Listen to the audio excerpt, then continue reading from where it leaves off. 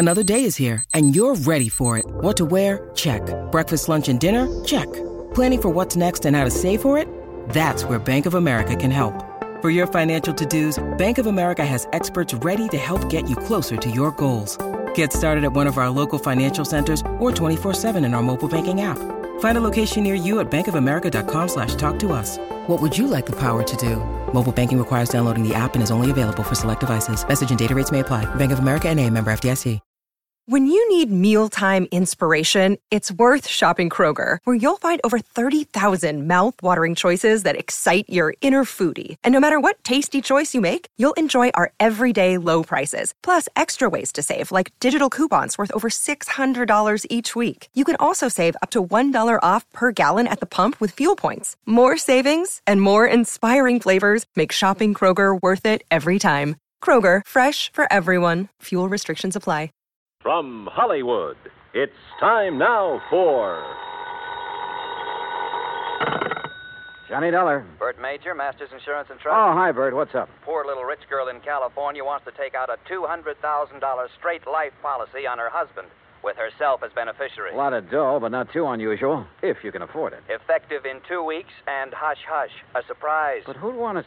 Why? Exactly. Nice piece of change for the company in commissions, or for her in payoff, if she's playing that kind of a game. You talk like you don't know her. Name only. Deal was arranged pending through her lawyer in Los Angeles. You could be out there in the morning, Johnny.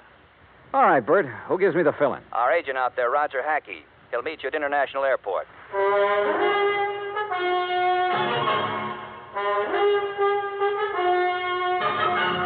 Bob Bailey in the exciting adventures of the man with the action-packed expense account, America's fabulous freelance insurance investigator. Yours truly, Johnny Dollar.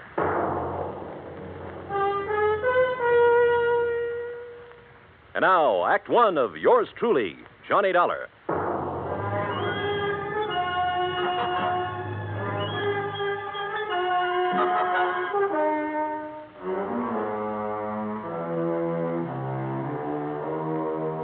Expense account submitted by Special Investigator Johnny Dollar to the Home Office, Masters Insurance and Trust Company, Hartford, Connecticut.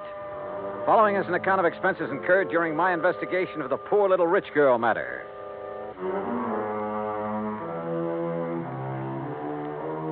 Expense account item 1, $280 round-trip plane ticket and incidentals, including sunglasses, Hartford to Los Angeles. I arrived, rested, ready, and right on schedule. Also on schedule was Roger Hackey, Masters Los Angeles agent, who turned out to be a repressed comedian become insurance salesman. Yep, I said to myself, that's Johnny Dollar, I said. You are Johnny Dollar, aren't you? In person, you Roger Hackey? In person? You got the old feel, haven't you? Simpatico, we call it out here. Have a nice trip? Yeah. Good. Airplanes scare me. Don't like being up there in the wild blue yonder. Terra firma's my dish of tea. Slow but sure, they call me. Yeah, well, look. Now, if you'll just follow me, we'll jump in my jalopy, and I'll have you at the Beverly Hilton before you can say Happy Hooligan. You said. Huh? Oh, yeah.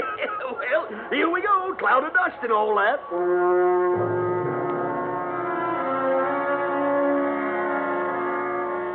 The ride from the air terminal to the hotel was hot, silent on my part, and unproductive so far as the case was concerned. Roger Hackey kept up a running commentary on everything from bad actors to the Zodiac. It wasn't until I was settled in my room with drink in hand and shoeless feet propped up that I could get him to switch to the $200,000 surprise. Her name is Cynthia Durbin. Now, how much do you know about her? Nothing. Bert Major said you'd give me the background. Now, she's a strange one. You know what a chameleon is? Well, sure, a lizard that changes color, so what? So, that's the kind of a gal Cynthia Durbin is. At least she is now. You're losing me, Roger. Begin at the beginning. Now, you're the doctor. As the Siamese twins said after the operation, what's missing? Yeah. Yeah. How did you meet Cynthia Durbin? Well, she came into the office yesterday. No call, no appointment. There she was. Oh, what's she like? Trim. Real trim. And expensive. Just casually announced she wanted to buy $200,000 worth of insurance, huh? Well, not exactly. She started asking about various policies, endowments, straight life, etc., and how and when they paid off. And she kept giving me the big eye and cross-leg routine. She tell you anything about herself? Oh, didn't have to. I already knew. She's practically a fixture in the society section of the Sunday papers. Garden parties, opening nights, and all that. Yeah, but only lately. Her husband? Peter Durbin. He's been a public figure ever since they got married about 3 years ago. But she hasn't. No, just the last couple of months or so. How old is she?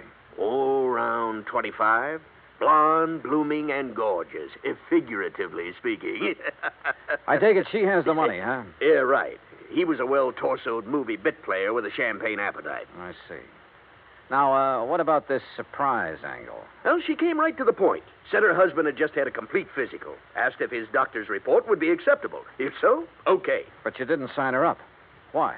She didn't give me the chance. What do you mean? All of a sudden, she reached in her purse and pulled out a piece of paper with a name and address on it, announced this was her attorney. See him, she said, smiled big, and walked out. Did you go and see the attorney? Right away. A guy by the name of Crane Collins. Has big plush offices downtown, old senior partner type. What did he have to say? Oh, nothing except routine questions about filling out the forms, expediting the procedure, importance of secrecy for the surprise. Well, why didn't you ask a few questions? Couldn't? What do you mean, couldn't? She was there. Doing what? Sitting back in a corner, all huddled up like a mouse waiting to be pounced on. Didn't say a word. While Collins and I filled out the papers. Yeah, she signed them as if they were a death warrant. Went back to the corner and stared at the wall. Now I see what you meant by that chameleon remark. Yeah, she's too much for me. Yeah. A leopard can change its spots, too. Expense account item 2, $3.25 taxi fare to the offices of Crane Collins. So far, all I knew was that the wealthy young woman wanted a pot full of insurance on her husband. If it hadn't been for the surprise request, it would have been routine. Now it wasn't. And the people involved, one of them at least, were not routine. I was ushered into an oak panel office high above the streets of Los Angeles. Good afternoon, Mr. Dollar. Mr. Collins? Your card identifies you as an insurance investigator, Mr. Dollar. I don't believe I understand. Cynthia Durbin is your client? Why, yes. You represented this client yesterday in the signing of an application for a $200,000 straight life insurance policy on her husband. Yes? I represent the company. Everything is in order, is it not? Insurance is a lot of things, Mr. Collins. A surprise to the insured is one of the things it isn't. My client is adamant in this respect. Call it a quirk, if you will.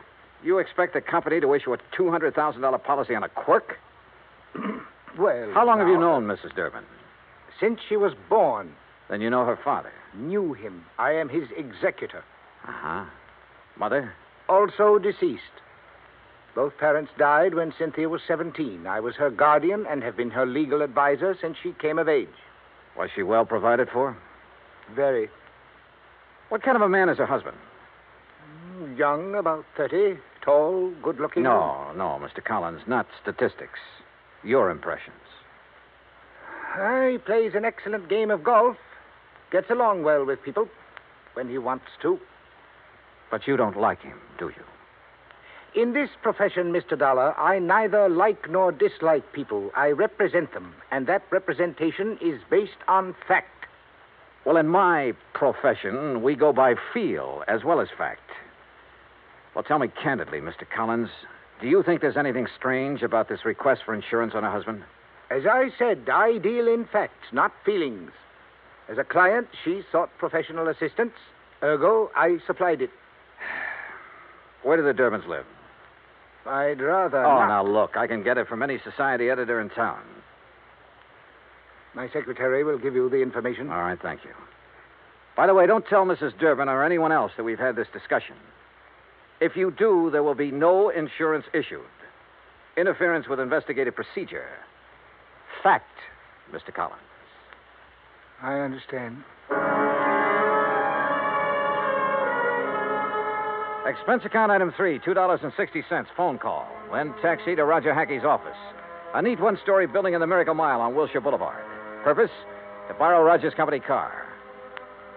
The Durbins lived in one of those colonial mansions out in Beverly Hills, surrounded by curving driveways, spacious lawns, swimming pool, and cabanas, all of it enclosed by thick, high walls and electronically controlled gates. The mention of insurance on the intercom got me in. Cynthia Durbin was everything Roger said she was. The first time he met her, that is. Please excuse my appearance, Mr. Dollar. I've been swimming. Oh, I don't mind at all, Mrs. Durbin. Really, you shouldn't have come here to deliver the policy. What if my husband had been home? No surprise. No, and that would have spoiled everything. Well, may I have it, please? The paperwork has not been completed yet. Then what are you doing here? What do you want? Get to the point. Well, just a few questions, Mrs. Durbin.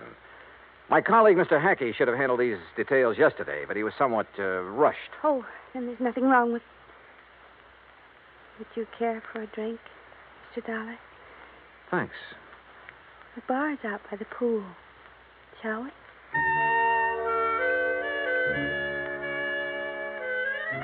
She was wearing a bikini and high-heel beach sandals, and she led the way.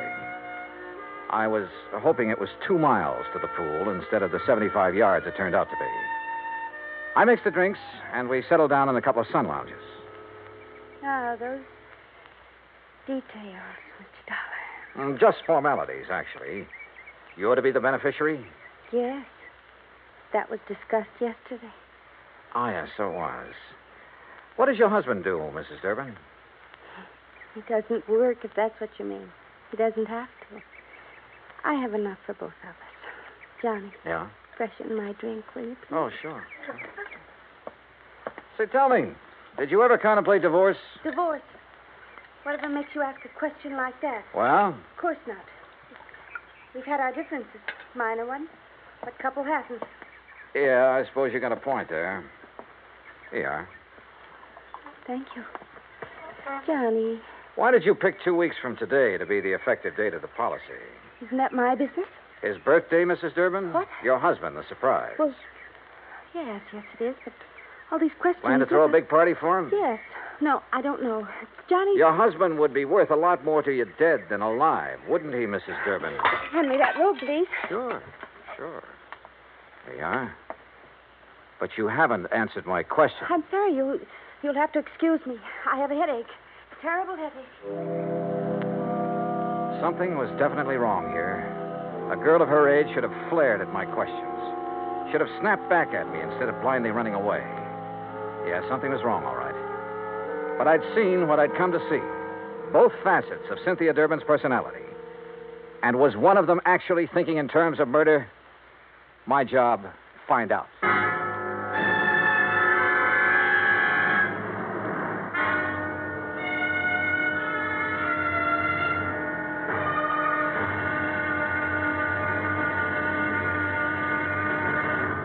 Act 2 of yours truly, Johnny Dollar, in a moment. An interesting parallel hit me the other day. When a baby takes its first 3 steps, everybody is happy and gives a cheer for its progress. The same thing happens when a country takes important steps toward lasting world peace and freedom. That great American patriot, Benjamin Franklin, outlined 3 important steps in the drive toward a lasting world peace and freedom of mankind. The last and most important of these steps was, and is, to get the people of the world to talk to each other and to help each other. This is the essence of the people-to-people program that Americans have put into operation all over the world. It has been such a great success that it is beginning to work both ways. Not too long ago in Korea, Tom Lawrence, a yeoman in the United States Navy, lost his wallet on a street in Seoul. The wallet was found by a 15-year-old Korean boy who gave it to his father. The father promptly returned it to Lawrence with nothing missing. Tom Lawrence decided that this kind of honesty should pay off. He visited the 7 members of the Korean family and gave them 80 pounds of rice.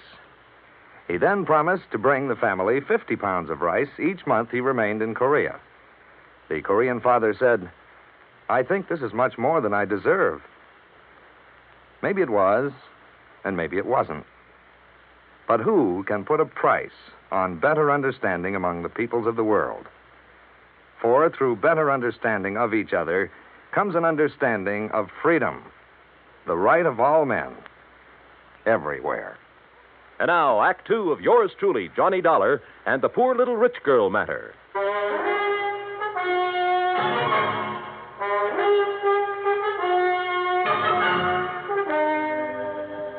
I sat beside one of the plushest swimming pools in Beverly Hills, alone. I finished my drink slowly.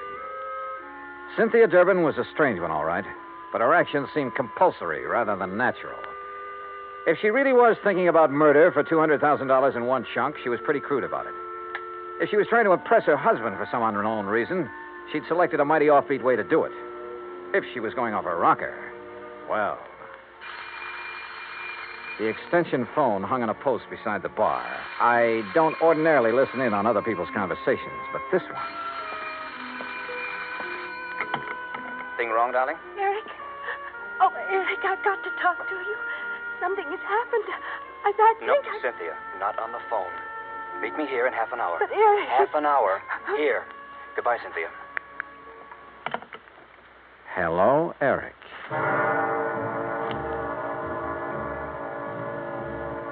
As I strolled to my car, nobody asked me to come back again sometime. Not that I expected it. I parked a block down the street, adjusted the rearview mirror, and got comfortable. A cigarette later, she came zooming out in a CAD convertible and headed my way. I've tailed a few cars in my time, but this kid was either scared silly or she'd learned her evasive tactics from Bull Halsey. I lost her in the first 10 blocks.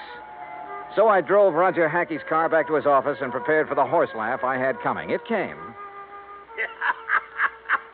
She lost you, huh? Oh, that's a dandy, a real dandy. Hey, tell me, do you always laugh when you're about to lose the commission on a $200,000 policy? Yeah? Oh. Well, what are you going to do now, Johnny? Who is Eric? Well, he's not a brother, that's for sure. Oh. I don't know. You know, for 2 cents, I'd turn in a negative report and go on back to Hartford. Oh, wait now. You can't do that. This is a big deal. For you. For me, it's a pain in the neck. But you can't turn in a negative report just because she's got an extracurricular boyfriend. You don't even know who he is. And what about her husband? Yeah, what about him? Here. I got the dope right here. Today's paper, and it's a good picture of him. Read what it says. Peter Durbin, one of Los Angeles' better amateur golfers, plays out of Silver Oak Country Club where the State Open is being held this week. He's expected to finish in the top. Roger, what time is it? 4:30. Thanks. Huh? Hey, where you going? I'm going to try my hand at being a reporter. What? What are you talking about? Roger, I'm going to interview Mr. Peter Durbin for the Interstate Publicity Press Association. Huh? Expense account item 4, $2.40, cab fare to the Silver Oak Country Club, which nestled in a big ravine north of Sunset Boulevard, some 15 minutes from Roger's office. The last players were coming in for the afternoon round when I got there, and Peter Durbin was among them. I waited until after the radio and TV boys had got through, and then caught him in a corner of the locker room. Yes? Who are you? Johnny Dollar, Interstate Publicity Press. I'd like to ask you a few questions, please. Well, I've already given my interviews. Well, sure, I know, but this is feature stuff. Best part of the day. There's the gallery body or stuff like that. Oh, all right, but make it quick. Yes, sir. Is your wife here? No, she never watches me play. Oh? Where is she now? Well, at home. Where else? But now, see here, don't you think... You're playing a great game, Mr. Durbin. You figure you're going to win this tournament, huh? Yes, I think so. McMahon has turned in a 69, of course, but I'm still 3 strokes up on him. I play a much steadier game than he does. Oh, yeah, sure. This is your home club, isn't it? Oh, yes. It's one of the best in the country. Yeah, mighty fine course. You must be pretty well heeled. Well, That's none of your readers' concern. Oh, I'm sorry. Say, you have a birthday coming up soon, haven't you? How did you know? Oh, well, you're a prominent personality, Mr. Durbin. We keep a file on this sort of thing, on important people like you. Oh, I see. Well, sure. I suppose you're going to have a big affair. No, as a matter of fact, the annual Western Road races fall on my birthday each year. As a reporter, you should recall that I won both last year and the year before. Oh, yeah, sure. Well, happy birthday, Mr. Durbin, and good luck. Well, is that all you want? That's all I need to know. Thanks. Act 3 of yours truly, Johnny Dollar, in a moment. No folklore could be all boastful and dynamic. Some of it is about the man at the bottom of the pile, like the one they tell of the traveler who just had to get across a river. He argued with the boatman, but that boatman wasn't about to move. Nope, not with the spring thaw making it a mighty ugly river. The traveler was insistent. Finally, the boatman agreed, but it was going to cost a whole quarter to get across. But I ain't got but 15 cents. You gotta take me for that. Your regular fare's only 10 cents. The boatman stood firm. I ain't going, that's all. Anybody that ain't got but 15 cents, it just don't make no difference which side of the river he's on anyhow. Folklore belongs to every nation's legendary past. And I guess we Americans have our share of some good ones. Like the one about But we'll have to save that one for the next time we travel your way. See you then. And now, Act 3 of yours truly, Johnny Dollar, and the Poor Little Rich Girl matter. Expense account item 5, $6 even. Taxi fare to the office of Attorney Crane Collins, with whom I could now agree on one point. I didn't like Peter Durbin either. It was 6:15 after hours when I entered the office of Collins, Douglas, Walsh, Hanley, and James. The senior partner was still there. His door was slightly ajar, and I heard voices, which stopped abruptly when I entered. Oh, Mr. Dollar. Rather late in the day, isn't it? I don't keep office hours, Mr. Collins. I'm very busy. Then I'll wait. Very well, as you wish. I wished, so I waited. But not for long. Because about 3 minutes later, Collins came out, carefully closed the door of his office behind him, and strode easily toward me, oozing his most charming professional smile. Now, Mr. Dollar, what can I do for you? Why didn't you tell me the first time I was here that Peter Durbin, in addition to being a first-class golfer, was also a racing enthusiast? Why, it just didn't occur to me. Do you know any insurance company in the world that would issue a $200,000 policy on a man who risks his life in a racing car? Then your company will not issue the policy? What do you think? Now tell me something. Who is Eric? Eric? That's right. Well? The name is not familiar to me. Now look, Mr. Collins, I have a feeling that even you will admit that withholding information in connection with a possible murder is punishable by law. Fact. I am fully aware of that, but I fail to see what that... What are you doing? You didn't invite me into your office. I just wondered why is all. Have you no ethics, man? Cynthia Durbin was in there a few minutes ago, wasn't she? Mr. Dollar. Wasn't she? If it is the intention of your company not to issue the insurance to my client, I will so inform her, and that will end the matter so far as you are concerned. Now, please be good enough to leave. You really don't know or care what's going on, do you? You're so wrapped up in the letter of the law that preventing a possible murder doesn't even occur to you. Another one of your feelings? Well, I don't have the remotest idea what you're talking about. Good night, Mr. Dollar. Good night, Mr. Collins. Expense account item 6, $9.50, cocktails and dinner. I should have written my report negative and hightailed it back to Hartford. But when you see in your mind's eye the possibility of a racing car careening off the road at 125 miles an hour exactly 2 weeks from now, you don't just stick to business and call it quits. Eric, wherever he tended bar, was the key. But how to find him? I was on dessert in the evening paper, giving my subconscious mind a chance to work it out when all of a sudden I was looking at it on the society page.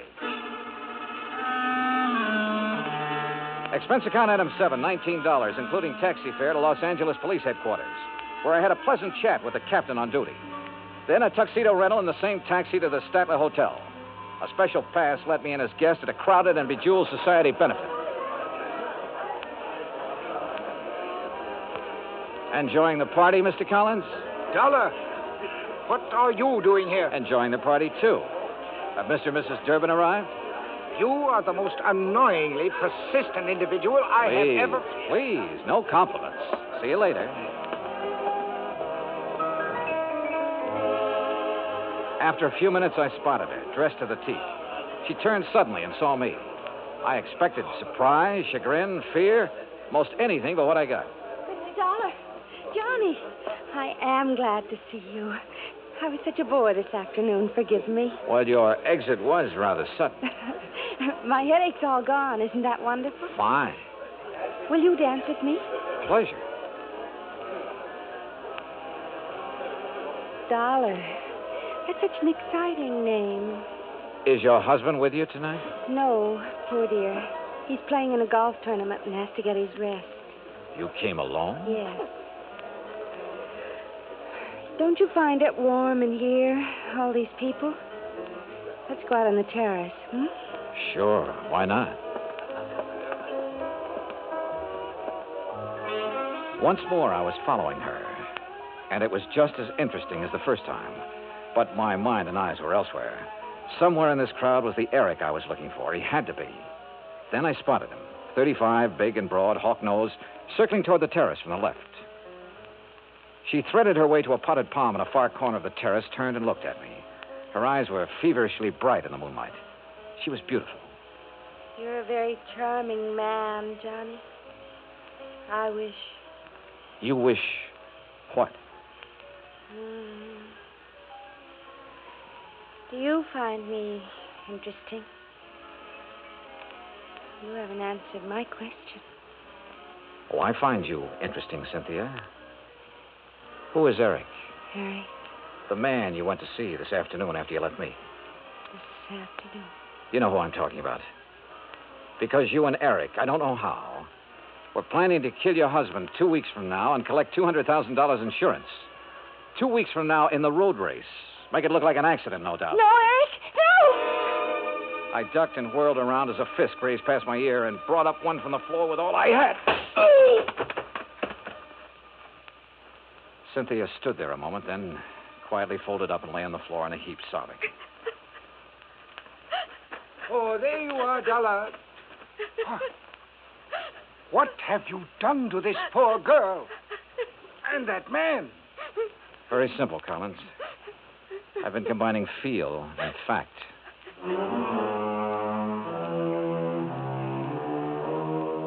The house dick and I got them out of there. Hawk-nosed to police headquarters, Cynthia to a hospital. Eric turned out to be a quack psychiatrist who preyed on unstable rich women and who was wanted in both New York and Florida. He had a perfect setup in Cynthia Durbin until he went for murder and the big money. Mrs. Durbin, well, the doctors tell me she ought to be normal mentally in a couple of years with proper psychiatric treatment.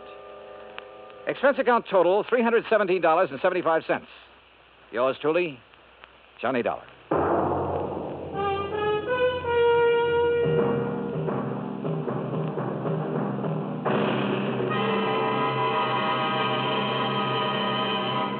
Our star will return in just a moment. Our flag now numbers 50 stars, and behind each star there stands yet another flag representing one of the 50 states. North Carolina's state flag bears the initial of her name on either side of a white star. Above, on a yellow scroll, is the date May 20th, 1775.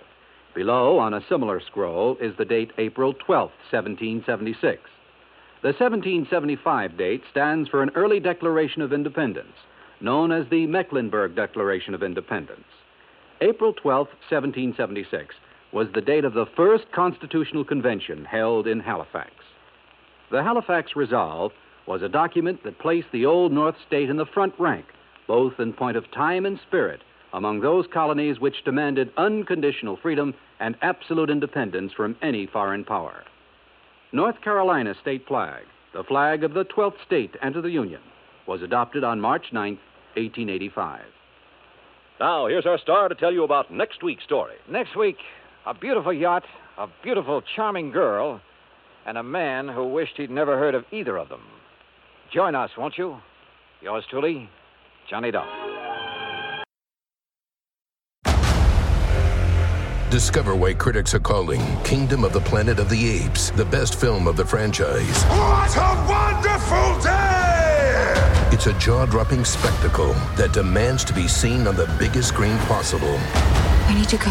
Hang on. It is our time. Kingdom of the Planet of the Apes. Now playing only in theaters. Rated PG-13. Some material may be inappropriate for children under 13. From Hollywood, it's time now for... Johnny Dollar. Johnny, this is Byron Kay at Intercoastal Maritime and Life in Boston. Hello, boy.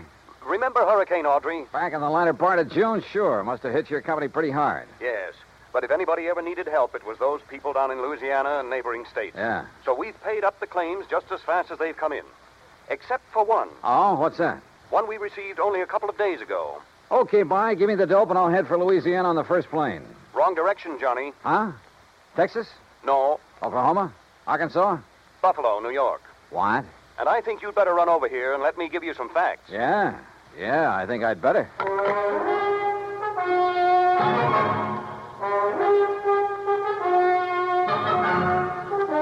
Bob Bailey in the exciting adventures of the man with the action-packed expense account. America's fabulous freelance insurance investigator. Yours truly, Johnny Dollar.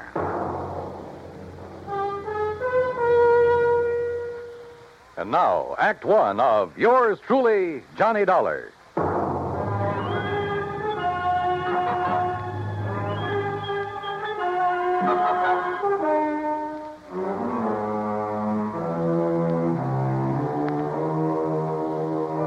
Expense account submitted by Special Investigator Johnny Dollar to the Intercoastal Maritime and Life Insurance Company, Boston, Massachusetts. Following is an account of expenses incurred during my investigation of the Charmona matter.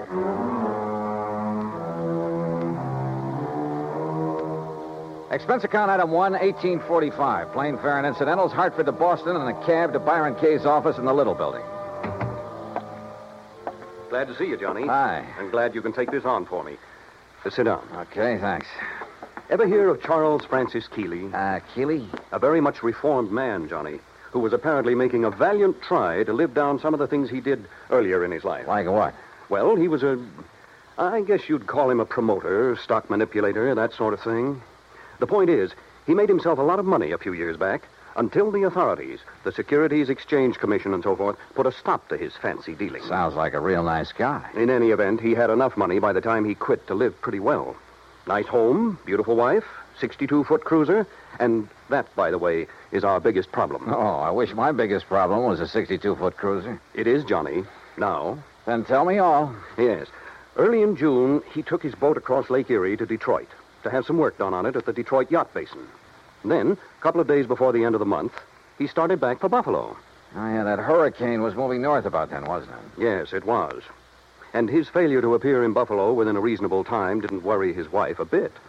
Often before making that same trip, he'd stopped off in Cleveland to visit some of his old cronies. Uh-huh. But by July 20th, she began to get worried. She called the friends in Cleveland. They hadn't seen him. Then she called the Coast Guard. No word. A few days later, a couple of the life preservers from his boat washed up on the south shore of Erie near the little town of Lindsay. That enough for you, Johnny? How much insurance did he carry? On himself, $35,000. On the boat, $106,000. I see.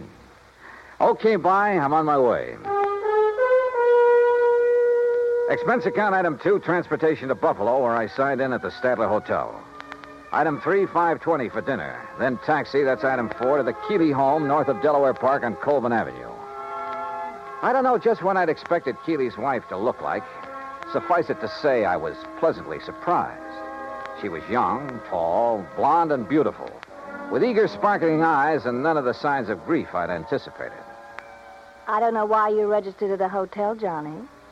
May I call you, Johnny? Why, sure. Please call me Mona. May I pour you another drink? No, thanks. As I started to say, you could have stayed here. There's plenty of room, as you can see. Yes. This is a very beautiful house, Mona. Yes, but so empty now. I get terribly lonely, Johnny. Well, of course, I don't blame you. But now suppose we talk, if you don't mind, about the Johnny, thing if you have to be around for a few days, why don't you move out of that hotel and... Oh, I'm sorry. I shouldn't say that. I guess I'm sorry. It's all right. But I am lonely. Sure. Now, Mona, you realize this investigation is, it's just routine. Of course, Johnny. Now, as I understand, every effort has been made to find your husband. Of course. And to find the Charmona. Charmona? The cruiser. Oh, yes. It was a beautiful thing, Johnny. But now it's gone. And Paul. Paul? Yes. Paul Matthews was the pilot. Only he was more than that. He was very nice. Yeah. Well, now, as I... Oh, excuse me. Every time that phone rings, I hope it's some word, some news that perhaps... Well, you know. I'm not sure that I do. What? But by all means, answer it. Yes. Just excuse me. There was something distinctly wrong with this whole setup, that was for sure. The Coast Guard, yes. Yes, this is she. This is Mona Keeley.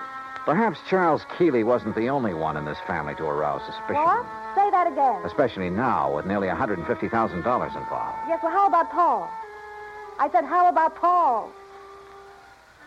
Then, when she finally finished with the phone call, came a couple of other surprises. Thank you. Johnny, he's all right. Huh? That was the Coast Guard. They found him. He's all right. Isn't it wonderful? That was the real surprise. Not what she said. Isn't it wonderful? Or even the way she said it. But something deep back in her eyes that gave her away, that told me beyond the shadow of a doubt that she was lying through her teeth.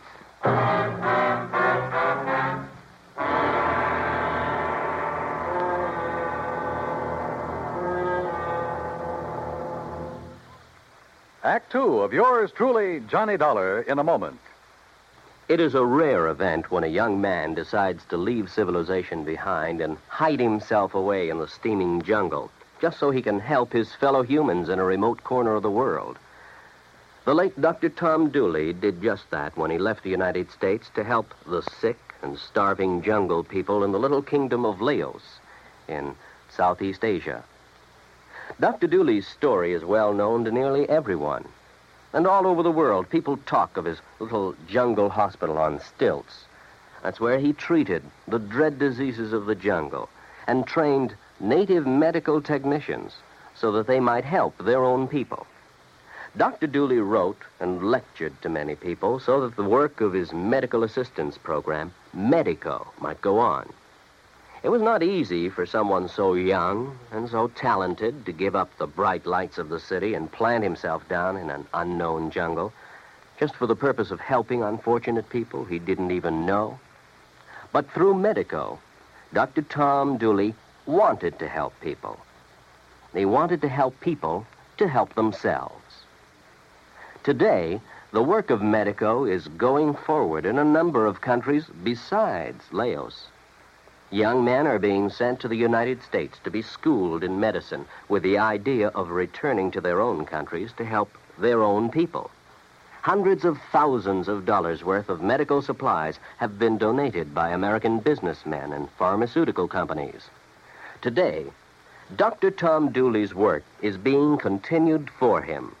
It is helping to create better understanding. It is an injection of the spirit of freedom. The right of all men everywhere. And now, Act two of yours truly, Johnny Dollar, and the Charmona Matter.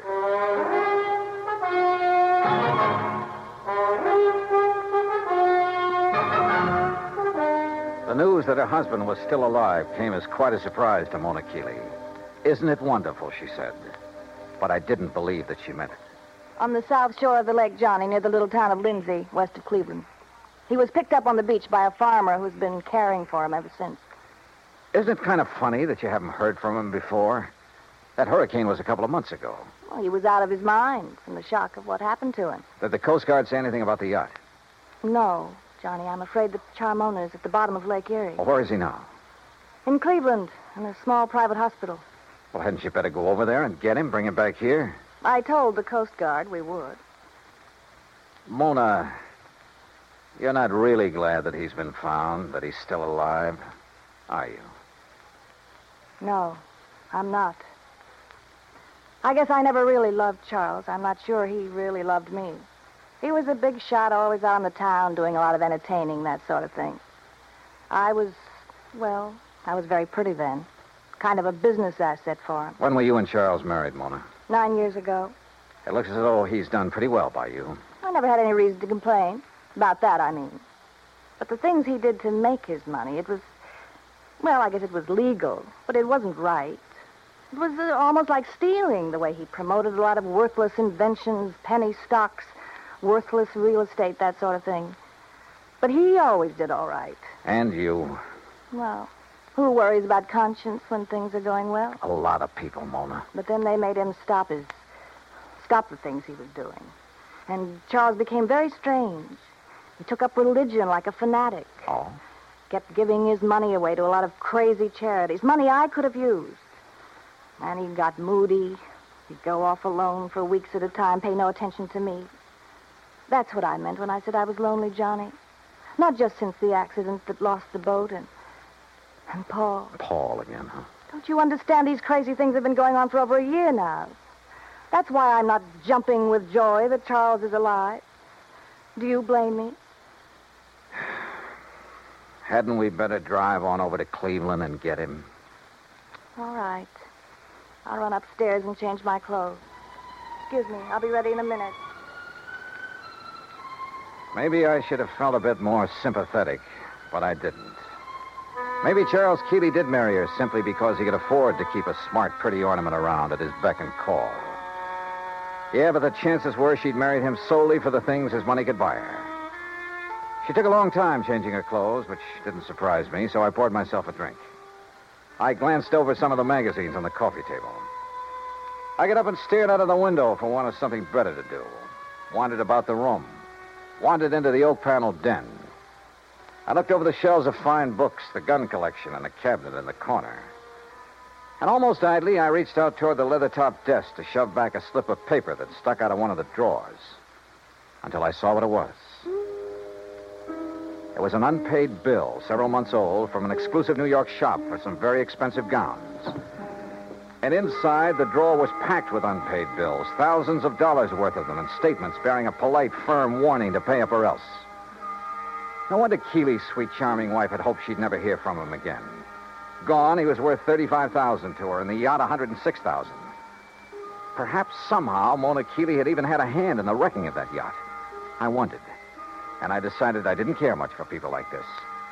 But my meditations were suddenly interrupted by a sound from the doorway, and there she stood, a pretty little pearl-handled .25 caliber Colt in a dainty gloved hand.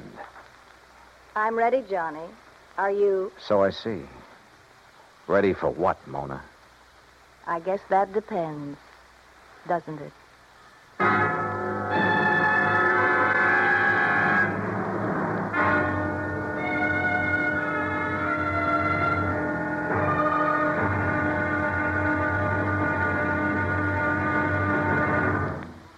Act 3 of yours truly, Johnny Dollar, in a moment. Our flag now numbers 50 stars, and behind each star there stands yet another flag representing one of the 50 states. Wisconsin's state flag bears the state motto, Forward, and a likeness of the state mascot, the badger. The word badger was a nickname for the miners in southwest Wisconsin. During the mining boom just prior to 1830, the people who came from Illinois mined only during the good season and left during the bad. They were called suckers, just like the fish in the streams. But the busy Wisconsinites, with either too little time to leave or to build a house, moved into abandoned mine shafts to live as badgers. The Wisconsin banner pays tribute to these industrious natives. Wisconsin's state flag, the flag of the 30th state to enter the Union, was adopted on April 26, 1913. And now, Act 3 of yours truly, Johnny Dollar, and the Charmona matter. Mona Keeley stood there in the door of the den, a .25 caliber Colt in her hand. For she'd caught me going through the drawer of a desk, through papers that showed only too clearly why the loss in a storm of a $100,000 yacht might well have been carefully planned. Why she wished that her husband had gone down with her. You shouldn't have done it, Johnny. You shouldn't have looked in that desk. Pretty good proof, isn't it, Mona, that the wreck of the Charmona was no accident. I don't know how your husband worked it and still managed to get back to shore alive. You don't know what you're talking about. But he almost didn't make it, if what you've told me is the truth. Maybe that's because he didn't anticipate that the storms from Hurricane Audrey would hit Lake Erie. Maybe it's because... Well, we'll soon find out. Will you? Yes, when we drive over to the hospital in Cleveland and talk with him, if he's really there. Oh, he's there, all right. And you and I are going for a drive, but not to Cleveland. All right, now. Oh, put that thing down, Mona. Sorry, sweetheart. That little thing in your hand is about as accurate as a slingshot. Now, why don't you... No, don't move. I still don't get it, though. Oh? What? And I'm sure you must have been in with your husband on his deliberate sinking of the yacht. If you think Charles sank it deliberately, Johnny, you're all wrong. Then I certainly don't get it. Because if... Oh, now, wait a minute. You've made a couple of cracks about... What was his name? Paul? Do you want to know the truth? Paul was the pilot for Charles, and there's been no word about him. So he must have gone down with the Charmona. That's why I'm lonely and feel the way I do. Mona, this whole thing smells worse to me every minute. He was young, and he was kind, and he loved me.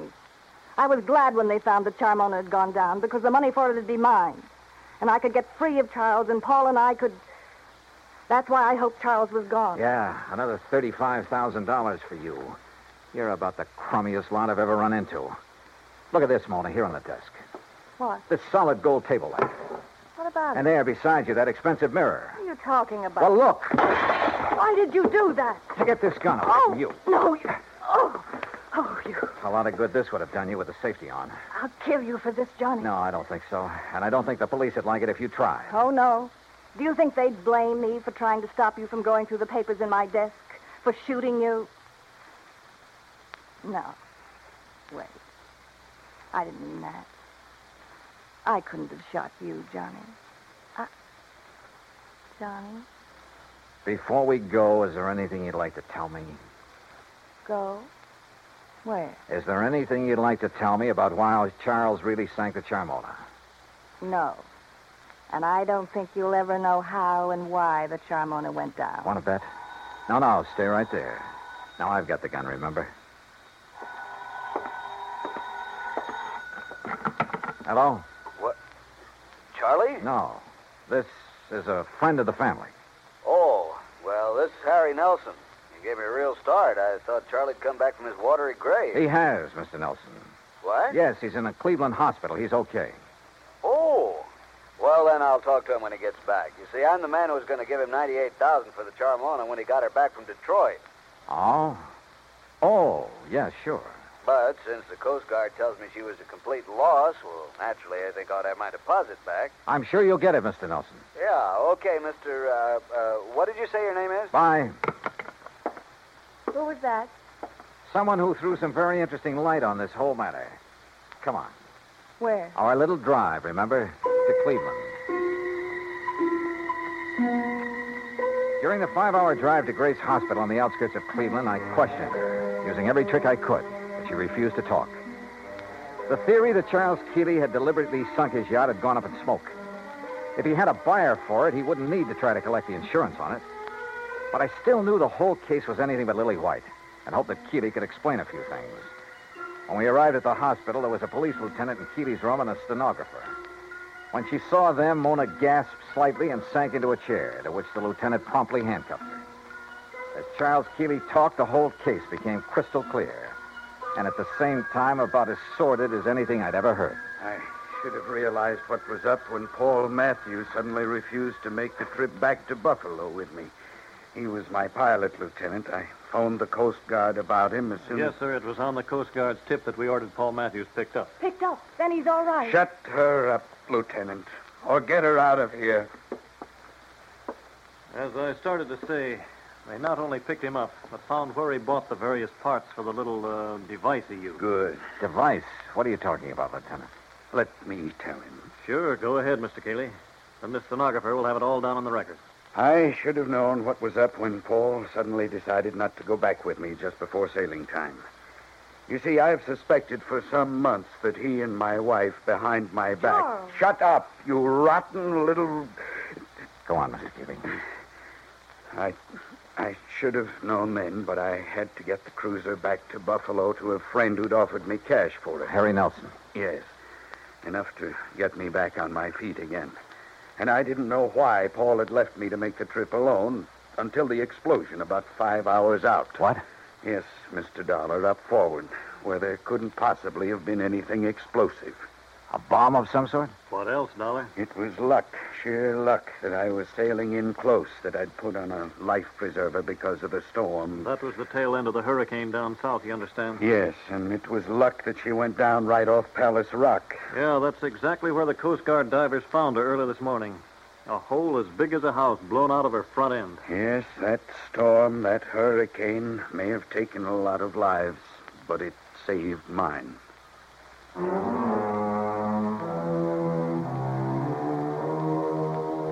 All I can say is I'm glad there are courts to take care of situations like this.